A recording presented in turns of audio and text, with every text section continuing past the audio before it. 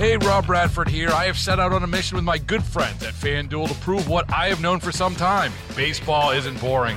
Now I have a daily podcast to prove it with some of the most notable people in the baseball world, screaming baseball isn't boring from the mountaintops, or at least agreeing to come on our show. Players, managers, GMs, and yes, even the commissioner of baseball, Rob Manfred. It has been a constant wave of baseball's most powerful voices. So join the revolution. Subscribe and soak in Baseball Isn't Boring. Listen on your Odyssey app or wherever you get your podcasts. You'll be glad you did.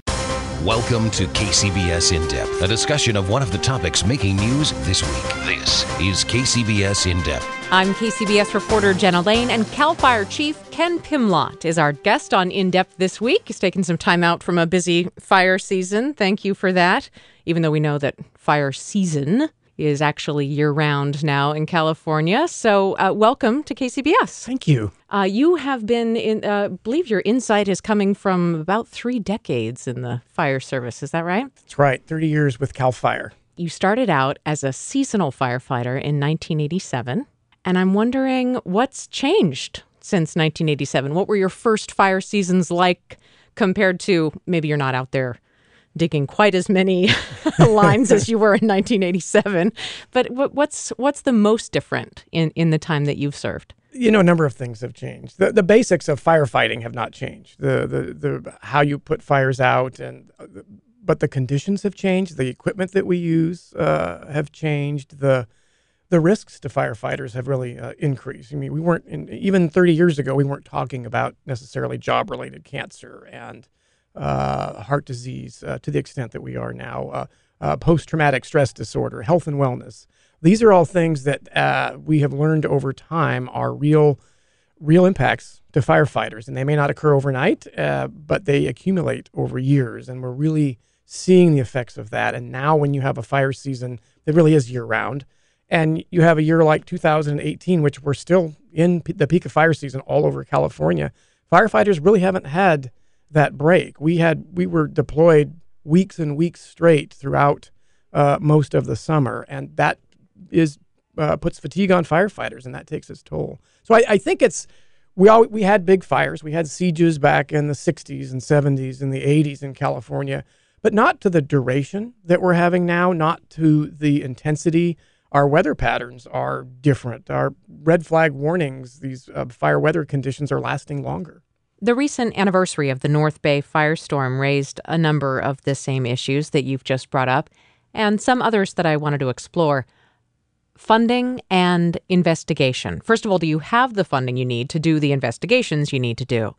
The support for our fire prevention and law enforcement program is absolutely there. We have the resources to get that done. You know, understanding that in the North Bay fires, we had over 30 fires we were investigating as part of this complex of fires, if you will. And it wasn't just in the North Bay. We had fires in Butte County in Nevada, and Yuba counties, all the way up into Mendocino. So we had to break these investigators up into teams, and we literally had over 30 investigators engaged doing that. They're complex investigations.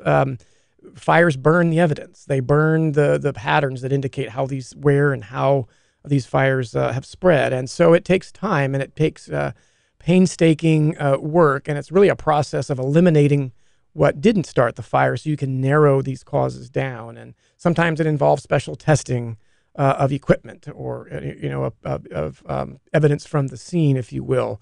And there's a lot riding on these investigations. These are important. People's lives were lost, and there's over $12 billion in damage resulted from these fires. And so it's important that we get it right. I know you can't yet tell us the cause of the Tubbs fire. That was certainly one of the more remarkably deadly and destructive. But can you talk generally about what is at stake in such an investigation? And is there so much at stake that is there a relationship, I guess, between how long it takes to investigate it and how much is at stake? Very good question. As we've been releasing the causes of these fires sort of on a flow basis as we've been completing them. We didn't want to hold everything and do something all at once. And yes, a lot of it has to do with the complexity of the fire. And again, weather patterns change the direction the fire burns. All that has to be traced back to identifying a point of origin, and then looking in that area for what may be the cause. In some cases, you can't determine the cause because it's just these are fire scenes, right? They're burning haphazardly.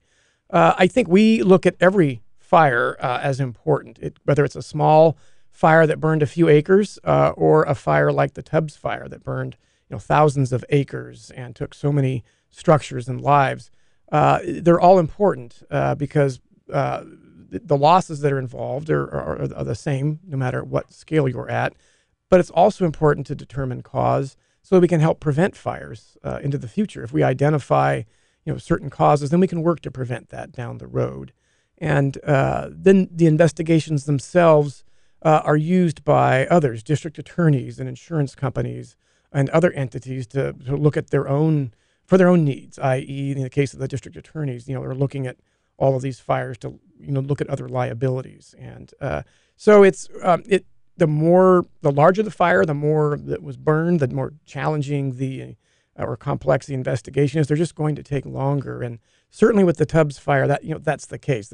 We have to really leave no stone unturned to make sure we have all the facts going into this investigation. Because of that complexity and kind of intensity and size of the fires in the last year or so, we heard from State Senator Mike McGuire, among several other people, about more funding for fire prevention. And he was talking about things like forest management, brush clearing, but also prescribed burning and more money for evacuation planning.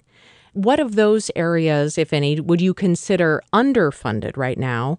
Or when you look at sort of the CAL FIRE budget, what concerns you the most when you think about the state's needs? All the items you just identified are all of the areas that came out of the post-incident reviews from the fall fire siege in the North Bay. And those were all areas that we as a state recognized we could have more investment in. The legislature, Senator McGuire, Senators Dodd, they were leading the way in those discussions along with Governor Brown, CAL FIRE, and many others. So as a result, a lot of work occurred in the legislature this year and with the administration to really raise all of the boats with this tide in all of these areas. And just this past summer, when the legislature recessed and the governor ultimately signed the budget, we have just landmark legislation. Some of it dealing with early warning and reverse, sort of the term reverse 911, but providing better opportunities for notification. Almost $1 billion in cap and trade funding over the next 5 years that will focus on forest health and fire prevention activities. This is almost $200 million a year that CAL FIRE will be putting out, primarily as grants to fire districts, to fire safe councils, many others, to get real work done on the ground, to get after this forest health and fire prevention work that Senator McGuire was referring to.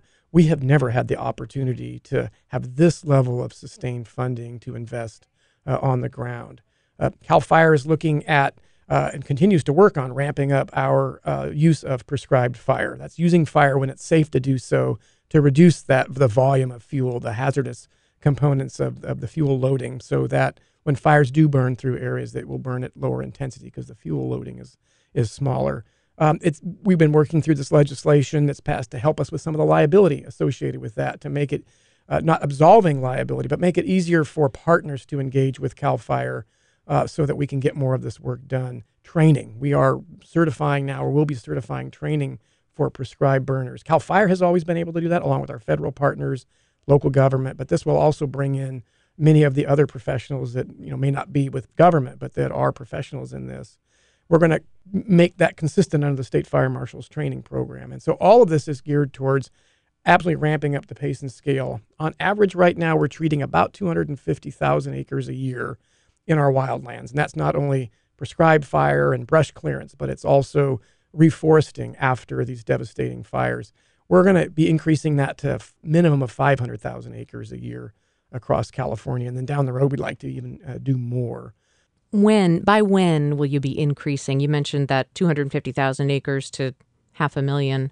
Well, we're starting now. Obviously, we're increasing the pace and scale. CAL FIRE, I've been providing very clear direction to all of our units around the state to increase the amount of prescribed fire and fuel treatment we're doing And the idea being is that over the next several years, we would like to get to that 500,000. Again, a lot will depend on weather conditions and availability of other resources. And it's a very dynamic, situation as you have a year-round fire season, and many of the resources that are used to do the prevention work are also having to support, response to some of these fires. But we're finding new innovative ways to get this work done.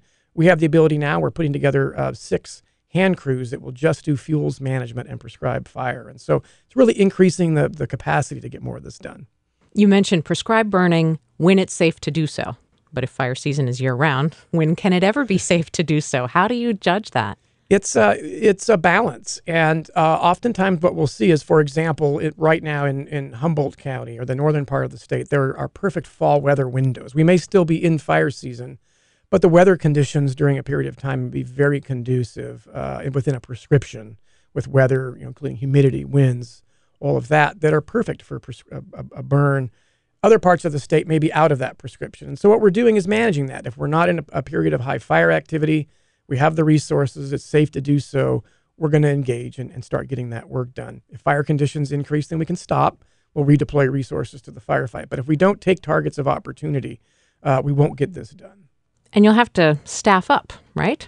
Absolutely. And so several things that we have done just in the last few years is increasing our ability for year-round staffing. Historically, wildland firefighting agencies, including CAL FIRE, were seasonal. And that worked, decades ago, but it doesn't work now where we have potential for fires all year. We've had fires in Humboldt County, over 350-acre fires in January in the last few years. And so we now staff a component of our engines year-round around the state. So we have the ability to respond, but at the same time, when they're not responding to fires, they have the ability to do fuels work and prescribe burning. So it's not that they're just sitting around waiting for a fire. They are actively engaged in our mission getting this work done. A significant, and you'll have to tell me what percentage it is, of firefighters are incarcerated. What share of the firefighting force might come from? I can give you the number. The number varies because the number of inmates has reduced a bit because of realignment, understandably. But right now we have approximately 3,000 inmate firefighters. We've been able to bolster that with our relationship with the California Conservation Corps, where we've had reductions in inmate crews. We've been able to work with the California Conservation Corps to staff up additional crews. So it's really our hand crew model is changing a bit. It certainly includes a strong component of the inmate firefighting, which will always be a model program with the Department of Corrections. But we also are really looking towards this relationship with the Conservation Corps. We have heard many activists call for those firefighters to earn as much as any other, and I wondered if you'd like to weigh in on whether that's fair or appropriate or even up to CAL FIRE. Well, having worked in that program at several of our conservation camps, it's really the opportunities that they get. The working conditions are just like, they're firefighters, and those are the working conditions, but they're getting time off of their sentence. They have an opportunity. They do earn some money while they're out on the fire line. They're getting a skill set. The investment that not only the Department of Corrections staff, but the CAL FIRE staff make in these individuals, those that show promise, there's an opportunity and they grow. And so they're getting more than just monetary compensation here. What they're really getting is an opportunity to rehabilitate. And so the investment in them really is a lot more than just about being the compensation. We are speaking with CAL FIRE Chief Ken Pimlott about his department and about California wildfires. President Trump says that California ought to get its act together when it comes to forest management. Let's hear that clip from the 17th of October. California's a mess. We're giving billions and billions of dollars for forest fires in California. There's no reason for those fires to be like they are. They're leaving them dirty. It's a disgraceful thing. Old trees are sitting there rotting and dry, and instead of cleaning it up, they don't touch them. They leave them, and we end up with these massive fires that we're paying hundreds of billions of dollars to fix, and the destruction is incredible. So I think California ought to get their act together and clean up their forests and manage their forests, because it's disgraceful. What's happening should never happen. I go all over the country and I meet with governors. The first thing they say is there's no reason for forest fires like that in California. So I say to the governor, or whoever's going to be the governor of California, you better get your act together, because California, we're just not going to continue to pay the kind of money that we're paying because of fires that should never be to the extent. They were telling me in a couple of states, I won't even mention their name, it's like a flash. Some grass will burn. It'll be over in minutes. They'll lose 2 acres, 3 acres. At the most, they won't even lose that. And here we are with thousands of acres and billions of dollars every year. It's the same thing every year. And they don't want to clean up their forests because they have environmental problems in cleaning it up. It should be the opposite, because you're going to lose your forests. You'll lose it. But it's costing our country hundreds of billions of dollars because of incompetence in California. So the people, I'm speaking now for the people of California, they don't want to see this happen. They're getting destroyed. And it's hurting our budgets, it's hurting our country, and they just better get their act together. I'm sorry. Go ahead. So that raises 2 questions. How many dollars has California received from the federal government for forest fires? And what stands in the way of better forest management? So California, like any other state, has opportunities to be reimbursed through the FEMA and the Fire Management Assistance Grants up to 75%. But California fully funds its response to wildland fires. So we take responsibility as a state, regardless of federal funding. In California, over half of the forest lands in our state are owned by the federal government, the national forests, national parks. The federal government's own analysis, the forest inventory analysis that they conduct, which we all use, indicates that actually the federal land is more overstocked and less managed than the private and state lands within the state. There's active work going on private timberlands. Agreed, more can be done, and those are the things we are really ramping up. But really, the federal lands create just as much, if not more, of a problem. So the federal government needs to continue and increase its investment on its own lands. And so the insinuation of reducing funding to California really only impacts, impacts across the board, but certainly impacts the federal government's ability to manage its own lands. When you don't manage those lands, those fires that start on federal land burn into communities. In California, what the comments that were made, they're not the truth. They're really ill-informed. At the end of the day, California has made significant, $1 billion over the next 5 years, significant investments. We are working with partners, and we do it together, federal, state, local. We have a forest management task force that Governor Brown has organized this last year. That follows on the tree mortality task force that he started several years before that. It's all partners. We are all working together because fires don't know. They will cross jurisdictional boundaries, federal, state, local, as well as the forest health issues. We've got over 129 million trees in the central and southern Sierra that have succumbed to this epidemic outbreak of bark beetle. Almost 2/3 of those trees are on federal land. So the investments that the money's coming to California need to really point out that it's to invest in the federal responsibility. State is absolutely working forward with many partners to engage on private land. And in many aspects, some of that money that the state's investing is also carrying across and being used to work on federal land on adjacent projects. I wonder if some of the billions to which he was referring have to do with relief post-wildfire. Funding is a responsibility at all levels, and California absolutely relies on federal funding to work on disaster relief. Again, $12 billion in damages during the North Bay fires. The Carr Fire in Redding, millions and millions of dollars in damages. It's a partnership. I think obviously everyone needs to have some skin in the game. California, both the state and the local level, have had significant skin in the game, have been leading the efforts, not just in the response to these wildfires, but the recovery. The state hasn't wavered. The state continues to be engaged all the way through the debris removal and now in helping in the continued recovery efforts. We will not be going away until the job is done. Now, speaking of another executive, Governor Jerry Brown is on his way out of office. He appointed you in 2011. And no matter who replaces him, the next governor of California will have significantly less experience than Jerry Brown.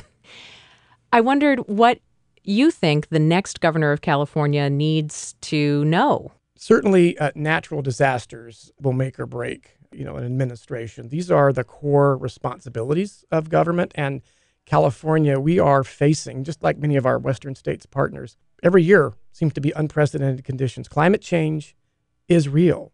We are seeing mean temperatures increase over time. The vegetation is changing.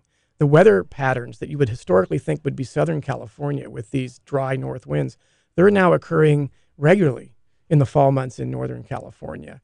This isn't going to change anytime soon. We are going to continue to see these conditions. And the real difference between Northern and Southern California is we've got much more vegetation here in the north half of the state. So we're going to continue to see large, devastating fires. So much work has gone in to, one, learning and preparing how to respond to these larger fires, and really the work we've been doing in the last several years to build the capacity to do that year round. And not just CAL FIRE, but all of us, local government, the Office of Emergency Services, all of our partners, everyone at state government, because when a disaster like this happens, the Department of Health Services, the Department of Motor Vehicles, the Caltrans, everyone is rolling up their sleeves to deal with either it's the response and or recovery piece. So that whole team that works, that has to bridge any change in administration. And so the new administration will be looking at the success of how this has been working. At the same time, groundbreaking work in legislation and in funding to invest in fire prevention and in forest health. The state has never seen this level of commitment to this activity and the coordination that's going on. The stakeholders that are engaged in this forest management and fire discussion is really unprecedented in California. All levels of government, non-governmental organizations, the environmental community, all together. We may not always agree on everything, but the cross-section of this group does agree on the foundation of what the challenges are, and we're working diligently, moving initiatives forward to get real work done on the ground. And we can't lose that momentum. The next group coming in really needs to take that ball and just continue to run with it. Do CAL FIRE chiefs serve at the pleasure of the governor, or how does that work?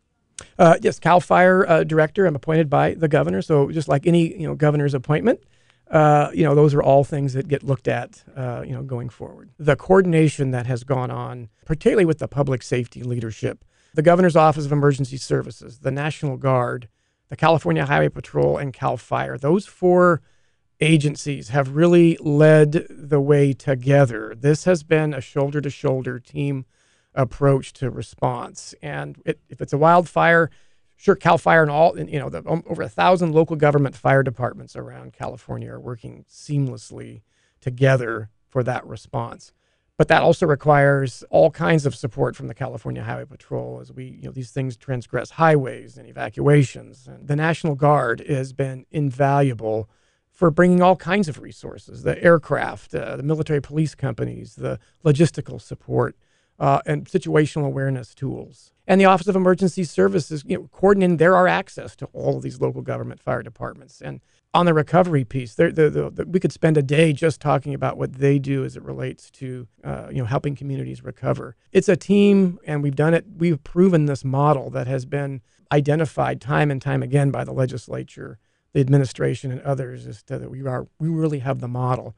That would be the number one, message I have going forward, regardless of who are in those leadership positions. Have to have the same philosophy of it's a team sport, and we're going to do it together, and that's what works.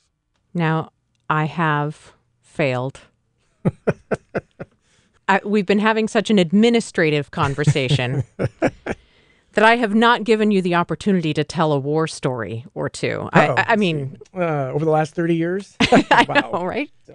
Well, how about this? I heard during the Carr fire something that stuck in my head because I had heard it so much the year before in and around Santa Rosa that we've just never seen fire behave like this, and you'd be at one of those briefings, right, where you and 3 or 4 other people with 30 plus years experience each would be going combined. We've never seen anything like this. So I just wondered about your perspective over those decades.